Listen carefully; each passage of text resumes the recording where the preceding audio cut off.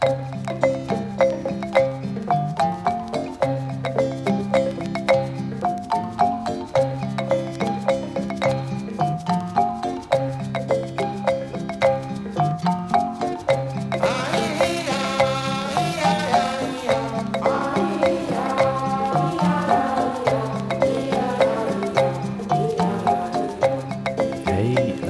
back. This is the second part of my talk with Luna Ma Narama. And if you missed the first part, go and check that out. That was episode 31. This happens to be episode 32. Part 1 and part 2, back to back. Juicy. And yeah, so in this half of the talk, we get down into the artist's way and look at all the different tools actually the main tools that book puts forth as tools to be used for creative rediscovery and creative unblocking. So I hope you enjoy the episode, and yeah, here it is. So it feels inherent to the creative journey that there are stumbling blocks and obstacles to overcome along the way. Yeah. And our previous conversation in this arena was the artist's way did come up. Yeah. And what brought you to that book initially? I had the book floating around for a really long time. My dad actually got the book first. And in total truth, I think I bought my dad the book years and years ago, maybe 6 or 7 years ago, and gave it to him because he was just coming through a creative awakening himself. He was very unhappy in his life, and in a desperate bid to find something that would be good for him, we bought him life drawing classes as a birthday present. And now that we're probably 10, maybe we're like 8 or 9 years after that, and now Dad's a novelist and a painter who has exhibited several times in Australia and France. Is very happy. He's a much happier human now that he's actually allowed to be the artist that he is. Wow. What was he doing before that? He was a lawyer. Yeah. An unhappy lawyer. Up until what age? Like, was that his main? He would have been in his late 50s. Okay. Late 50s. Quite a lot of the great painters, particularly great European painters, didn't start until their 60s or 70s. And I can't remember the names, but there's a couple in particular who didn't start until their 70s and produced their best work in their late 70s. So it's never too late to get into it, never too late to listen. And the thing with that was that it came about from Dad being such a great drawer when we were little kids. And I remembered and was talking to my brother about how Dad was always the one we would go to if we had a project, or if we'd written a story and we wanted a front cover for a book, Dad would be the one to draw it. And he was fabulous with drawings and fabulous with storytelling. And then all that just went away. It had no place to express, and he went through a terrible period of depression. And it was very grim and very hard for the whole family. And when we were trying to think of something that we could possibly give him that might help steer him in the right direction, we thought of life drawing classes. At the time, I was doing a lot of life drawing anyway. So we did the classes together. That was the idea, was that we'd both do it. It would be great. And 6 weeks into the class, he was ahead of the kids who were in there building their folios that they were putting forward for major unis and things, much to everyone's horror and everyone's annoyance. So I bought it for him, and I don't think he ever read it. I think he read the introduction and it just sat on the shelf. So I was conscious of it for a really, really long time. But you'd read it before? You just knew about it? No, I just saw it on the bookshelf at the Blue Buddha, I think. Oh. And thought it would be a good gift. And I don't think he ever read it. And so it was always in my consciousness, and it was just because, as it often is the case when something is important, it got reflected back to me a few different times by different people. I had probably 3 or 4 friends say to me in the course of a couple of months, "Oh, have you seen The Artist's Way? I think you'd really like that." And so I actually listened after enough times and thought, I was at a place where I was ready to do some rigorous work around my creative practice. I'd just come back from traveling around Australia, running a lot of shamanic drum journeys, spending a lot of time out in nature and connecting with myself and connecting with the land, but not writing very much at all. And I felt that I needed to really address whatever that was, whatever that hesitation or blockage was. And it was causing me a lot of unhappiness not writing. And I happened to go to Melbourne to do a writing residency in the Dandenongs for 7 weeks or so. And so I started it just before I got there and spent most of the time I was there plumbing the depths of my creative practice and psyche. That's out in the country in Melbourne. Yeah, right? it's up in the hills. It's really beautiful. It's only about an hour from Melbourne. Up in really beautiful old growth forest, incredible big cockatoos and deep green trees and big rolling thunder and heavy rain. It's so beautiful. Perfect environment to be all rugged up inside with a heater and a pot of tea, writing out what happened when you're in 8th grade art class or all the things you love that could be artist dates. And it just sort of, I guess it unfolded from there. And I think the thing with the Artist's Way is that it's sort of this practice in remembering, recovering a sense of awareness of the complexity of the human that you are and the experience that you've been through. We shorten stuff so easily. Even I've just found the last couple of days rewriting my CV for an application, I'd just completely forgotten things. I forgot a performance art piece I was involved in last year. And it was just because there was one photo and I thought, that's from that. Oh, I didn't put that in my CV. I just so conveniently shorten every experience. And it's so nice to have a practice where you have to unfold it all. Yeah. Just for those listening, I realise there will be people that don't have any idea about what the Artist's Way is. Yes, correct. Do you feel like summarising it? Yeah, sure. Okay, so the Artist's Way is a 12-week program in a book that is about uncovering your creative capabilities and also your creative style, I would suggest, and also your sort of the heart of who you are. So it takes you through a series of regular practices, things like morning pages, which is where you do three pages of free flow writing every morning as soon as you wake up, like a great big brain dump. And you do a couple of tasks every week around different things, and you move through different exercises and different stages through the book. And you also take yourself on artist dates where you go and do something that inspires you once a week. Those are really fun. Oh, they're so fun. And also, interestingly, really challenging to make yourself go to sometimes. And I think that's one of the most interesting things in the Artist's Way process is watching where you resist stuff. Yeah. When it's something you've chosen to do, no one's making you do the Artist's Way. And all of a sudden, you're not going on your artist dates and you haven't gone on your artist dates for 3 weeks and you keep pretending like you're going to go and you never actually go. And you think, what am I doing? Why am I avoiding going to a play or going to the beach? What am I doing? It's such an interesting thing to watch yourself resist stuff and watch yourself throw up obstacles and particularly when you're doing tasks, some of the tasks are so uncomfortable because you have to uncover things and tell yourself the truth about things. And that can be very hard. We're so good at distracting ourselves from those kinds of things. And also it gets very hard to, I have to convince myself again and again that it's okay to say certain things. And I love that Julia Cameron talks at the beginning of the book about, obviously the pages are just for the writing. They're not for the thinking about or the reviewing. They're just for the expression. And that was a really hard thing for me to learn, that it was okay to whinge, to whinge about things or not like stuff. So they said that thing yesterday and I didn't like it. I didn't like it at all. I think that was stupid. It's a hard thing for me to allow myself to do, to express the less attractive emotions. Why do you think that was? I don't know. It's a bit of a big question, but because I remember going through that as well. Like, actually, for me, it was a little bit different, where I would be writing and. Yeah, I there was a brief, it wasn't so brief, it was a good first 2 years of uni. I did a film degree and I wanted to be a screenwriter and I was really serious about writing. I took all the writing units and was like, let's do this.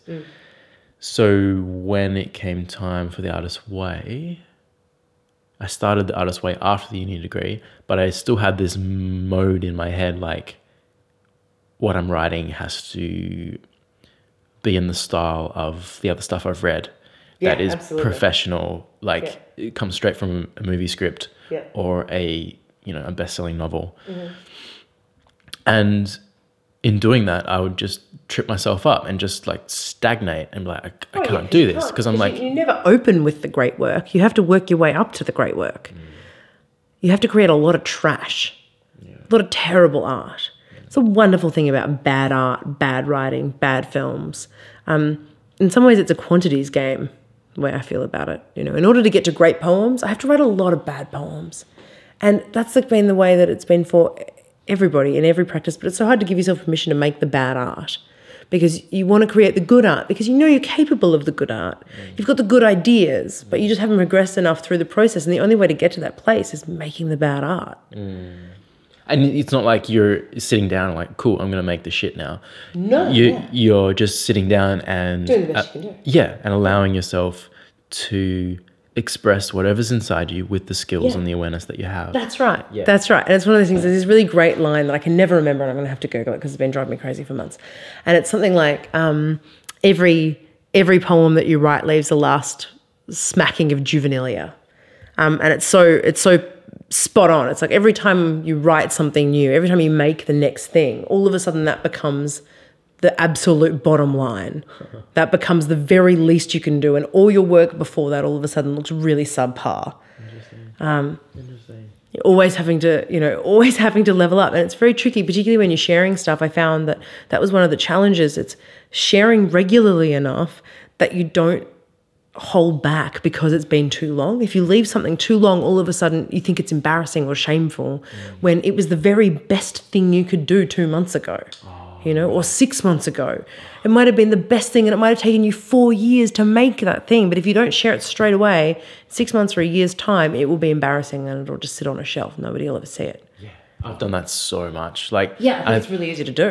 I think the main thing that kept me in that cycle was it had to be perfect, or it has to be like the best. And the so best. Painful. That's the thing. So painful to be in that space. Yeah. It's awful because it means that already you're in sort of a difficult relationship with yourself and a difficult relationship with your work. You're placing these expectations on your work to meet some kind of standard that's impossible, because the thing is, and it's counterintuitive, it's in the wrong direction. In order to make something really fucking fabulous, you have to be being really vulnerable and totally honest, and not really thinking about whether it's going to turn into the most powerful thing you've done, whether it will be the work that in 20 years' time people will say, yeah, but did you see his blah? It's the only way to create that work is to be right in it. I feel like Nick Cave does a fabulous job of that. Really fabulous job of just feeling wherever he is and expressing that in whatever way it is. And sometimes that means things don't fit together, and sometimes that means that things aren't as strong. But I mean, that's the thing, is you have a lifetime, you have a whole body of work, and we're unpredictable, complex creatures, humans. It's unrealistic for us to consider that we're going to have a nice, well put together body of work that suggests one particular tone or one particular style. I mean, if you look at painters through any period, they develop and their styles change significantly, decade to decade. Look at someone like Peter Max. So Peter Max did the background design of the stage at Woodstock. I don't know if you've ever seen that picture, all those sort of, it's amazing if you ever see. He does these big sort of elongated humanoid kind of bird creature things and beautiful psychedelic planets, all kinds of stuff. Really synonymous with that period of time. If you were to see the pictures, it would immediately evoke that period of time for you. He did a lot of poster design, background at Woodstock, all those things. But if you jump ahead 20, 25 years in his practice, he's painting these big, bold, primary colours, portraits and things. Completely different style. Equally valuable, just a completely different style, completely different audience as well. But imagine if he'd tried to hold on to that thing he was doing at the beginning, he would have never got to the thing that he was doing at the end. Yeah. It's tricky, isn't it? As you were talking, like, I keep coming back to this sense, like, when we're putting this structure on ourselves prematurely, when we're stepping outside of the moment every time we're like, yeah, I'm making this thing, but is it like the people I admire? Does it fit? Yeah. Or is this consistent with my previous work? And every time it's like we're taking ourselves out of that moment and projecting ourselves into the past or into the future. Yeah. And as soon as we do that, I think we're less intimately connected with the creative flow or that Yeah, sort of absolutely. impulse. I mean, that's what I'm talking about when I say bad art. I should clarify about bad art because I have a thing about bad art because I love it. And when I say bad art, what I really mean is creating work without any attachment. It's just about the making. It's not about the outcome. And it's something that a group of my close friends and I, we bandy that phrase around bad art with each other when we hear each other getting stuck with things. And we say, just put some paper down on the floor and make some bad art. Because there's nothing so satisfying as making a bunch of stuff and then just putting it in the bin because it's rubbish. Because it reminds you that that's the whole point. Like the outcome is irrelevant. It's the creation that matters. Yeah. It's feeling it, making it. Who cares what happens afterwards? Yeah. But that's that balance thing again, right? And we kind of need to strengthen that sense of the creation so that then later we can trick ourselves and actually put it somewhere without it stifling anything in the future that's trying to come through. Yeah, it's like our default. It's like we're really strong on the where should I put this? Yeah. But the flow, I feel like the flow is more stagnant. Yeah. And I think it really helps when you're sort of looking at creative practice to be talking about like what it is you have to say, what it is that really matters to you, and what it is that matters to you personally. That's kind of going into that. What is the complex and unique creature that you are with your experiences? What have you experienced and what do you personally have to say from that experience? Because that's where the real gold of it comes from.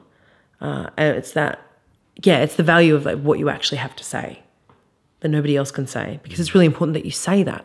And even if it might feel really mundane to you, if what you have to say is something about, I don't know, suburban Australia, or, I mean, if this is the weird thing, is that everyone thinks their things are mundane, even when their things are, living in an exotic jungle, or whatever, living on a boat on the Seine in Paris. Everyone thinks what they do is completely normal. And that's the thing, right?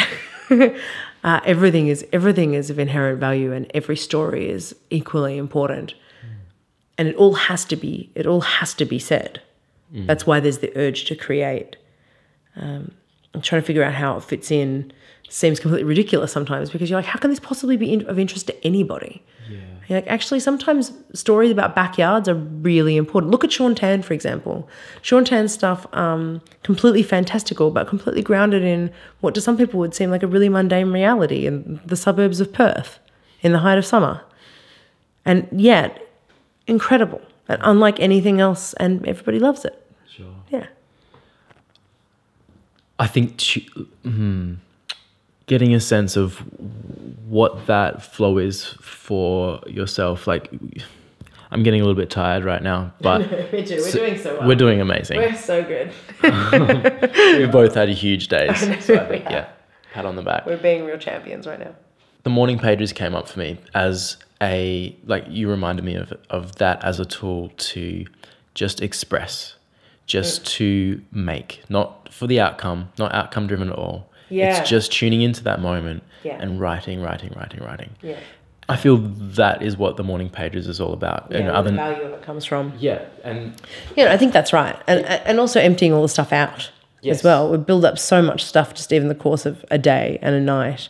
So much waffle going on in the head, and it's all I was just talking to someone about it before actually, talking about how a lot of the stuff is subconscious and you don't notice it until it's on the page. You don't notice that you've been saying the same thing about how you want to do this or you need to do this, and you've been saying it for a week to yourself until you've written about it every morning for a week. And then you think, this thing's really important. I need to do this thing. And you wouldn't think that those things are tied together, but sort of the creative practice and like an email that you haven't written or a phone call that you haven't made, but they are. They're all directly related because they're all about, I suppose, space in the mind, action based from feeling. Yeah, there you go. So expression, like we're talking about creative expression here, but I get the sense right now that isn't all of life. Even us just moving, talking, moving our mouths. Well, I mean, we were talking an expression about the little things, right? And how nice it would be to have a day where you do all the little things that you don't notice are things that are really important to you, but they in fact are. For example, washing your car when your cars need to be washed. For example, my car hasn't had any water in the windscreen wiper thingy for about a week. It's been driving me crazy. It's a little thing, but that's a perfect example of having a feeling and taking an action to remedy the feeling. And I suppose if you're out of practice of that, it's much harder to do. But when you're in the flow of it, it's very easy. There's like a momentum almost. It is a momentum thing. And I think that's the thing with the pages as well. It's about the practice, when people start the Artist Way at the beginning, and I remember that it was for me, and certainly talking to someone who's just started recently, same for them, when you start, the pages can be a real slog. It can be really hard to get 3 pages out, and you want to stop at 1 page, and you want to stop at 1.5 page, and 2 pages, and 2.5 pages. And every time you get to 3 pages, you think, oh, I'm such a hero. Oh my God, I did it. And then as you get further and further through the process, you start looking forward to it, and you wake up in the morning and think, oh, yes, thank God I have the pages. Just like get it all out. And then the more you get in the flow, the easier it is, and the more you're doing something and something comes to you, and the easier it is to write it down in your journal, the easier it is to make a note, the easier it is to get up and go do something straight away, the easier it is to follow that impulse. It's like the connection gets stronger and stronger, the volume gets turned up and up and up the more you listen. It becomes easier to hear, And you notice these themes in your own flows of expressions. Like, whoa, I really like describing atmospheres or talking about emotions. I think that's part of it though as well, is that it's about coming to know what you like and what you don't like. I found the converse really powerful. I found that a lot of what I was engaged in my life was really boring the shit out of me. I was really stunned to find how bored I was. And I think that was the predominant emotion for me through the first while as I was going through Artist Way, is I couldn't believe how many things I was doing that I just wasn't interested in. How many social things I was going to that were giving me nothing. How many times when I was sitting down with people to watch a film and choosing a film, I chose a film that gave me nothing. How many times I chose an afternoon where the things were things that I felt I should do that gave me nothing. Just a lot of boredom going on. And I thought, I have a pattern here of not asking myself what I need in this moment. And that was definitely playing into everything. I feel the artist... I see us both being so tired. we can wrap this up. Like when we're like, okay, enough. But we start making no sense. I feel like we're so close. We are close, but I still have some sense left. Okay. And I feel that tuning it, like the other tool that you take through the whole 12 weeks of the Artist's Way is the Artist State. And that requires you to really tune into yourself and ask yourself, what do I want to do with these few hours I've dedicated to just spend with myself? What brings you alive? What's going to bring you alive in these few hours? Wow.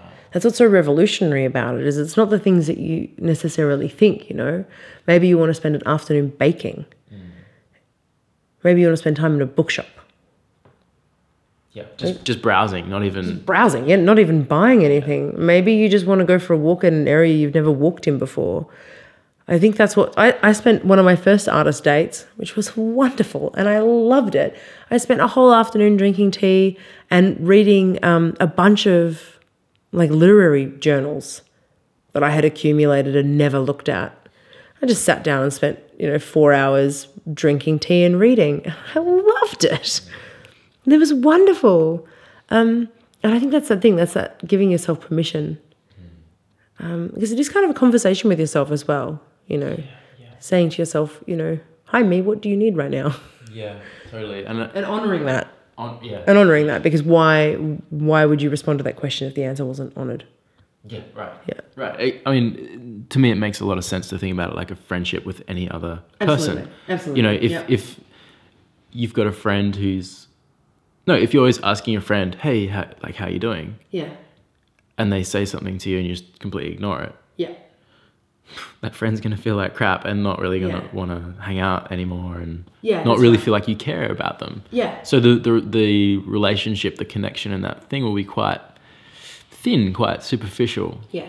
But when you really start, really take the time to listen and you're asking this question from a place of curiosity and I guess of genuine caring and of care. Yeah, it's the care, I think, is really important. And people say that thing, treat yourself like a child, put yourself to bed, have a nap, and I do feel that in the times where I get really caught up in my head, sometimes I have to treat myself like that. I have to say, all right, it's bedtime now. It's not going to help you sitting up here at 1 a.m. You need to go to bed. And you need to go to the beach today. I'm just going to bundle you up in the car. I'm going to take you to the beach. You're going to have a nice walk and you're going to feel much better. And I think that's really important because, that's the thing when it comes to creativity. So when you're doing art therapy with people, I really feel that for the most part, everyone has those creative urges. Everyone had those creative urges. And the more you ignore the urge, the quieter and quieter the urge gets until the urge goes away. And then instead of feeling a clear urge to do something, you just feel a sense of discomfort and a sense of displacement and eventually a sense of anxiety. And because I feel like those things are still in there. The other day I was hanging out with someone and we didn't have anything to do and we were both feeling a bit kind of meh about the world. And so I said, we just get out a bunch of paints and we just watercoloured stuff, and that just made things better. And just kind of just do something and kind of get it out a little bit. And we just don't have those things accessible to us in a contemporary Western adult world. No one's walking around an office building saying, how are you feeling today? Do you need some crayons? You need to just scribble some shit out. You want to finger paint? You want to fucking kick the wall a little bit? What do you want to do? You want to dance? I'll put on some heavy metal. Do what you like. Just shake it out of your body. No one's doing that. No. But I feel like somewhere inside all those urges are still there.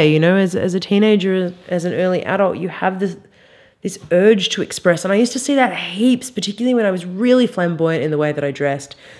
The most common conversation I had, the conversation I had with people maybe 10 times a week, every week of the year for many, many years was, oh, you look so fabulous. I wish I was brave enough to dress like you. And that always seemed so outrageous to me, because what that indicated to me was I was walking around in a world of adults who felt a way internally that they weren't reflecting externally to such a strong extent that they didn't feel like they had permission. There wasn't the space for them to be who they were inside. And what a terrible thing to have to swallow, that need to express. And kids just do it all over the place. Kids express rampantly, just with their vocal cords and their fists and their feet, and by banging things and painting things and spitting things, and they're just in permanent state of expression. And obviously that changes over time as your priorities shift, but that urge is still in there somewhere.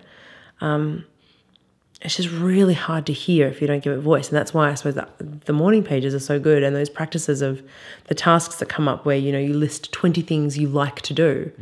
I mean, who knew that I had 23 things that I like to do that didn't really have much to do with art at all? Right. Yeah. Yeah. Actually, I really like baking pies. I did that once. I loved it. I would love to bake pies. I love horse riding. I like making sandcastles. I love making sandcastles. When does that come up? Never. It's so interesting. I keep seeing creativity is just infused into life. Like, it is life. Well, it's literally a creative universe. I mean, the universe is creative in the way that it problem solves in everything, in the way that it creates all the things. In biology, I mean, the way that trees grow is creative. Creative problem solving going on around us all of the time. It's just built into the essence of everything. Fabric of existence, right? I mean, that's the thing. And we often forget just to look at really simple things, like what a human looks like. We are weird-looking things. This is a really weird expression of something, long, gangly arms and hair and teeth and a nose and stuff. It's really strange. Yeah. Very creative. Very. Very creative, yeah. I think we forget, maybe that's what the artist way is good for, is remembering that we're not just, I think we so easily label things and just project these structures on it. What I'm trying to say is we lose this connection with nature, with our natural state, and also the world around us. Well, it's the expectation. And I think also that comes from labels as well. Talk about language limiting and creating labels. And that's what happens when we take that away from being, when you're a kid, you just think what you're doing is being a human. And as you get older, what you get told is that you're making art. And that's a very different thing.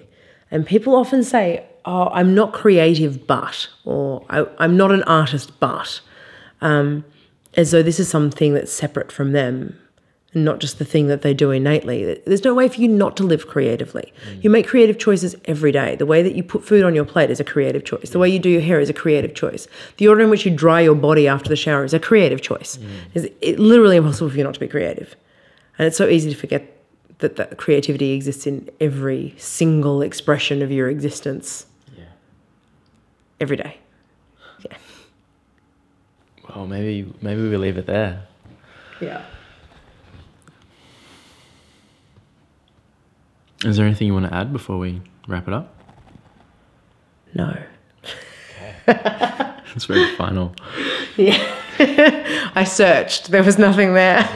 Good. I think I'm empty as well. Yeah, I think we It's did been a good. big day. I think we can just rest, Yeah. chill, re-energize. Yeah. Feel the well.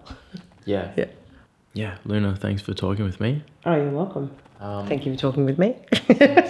Just as a final thing, if people are interested in checking out some of your poetry, Yeah. where can they go to find that?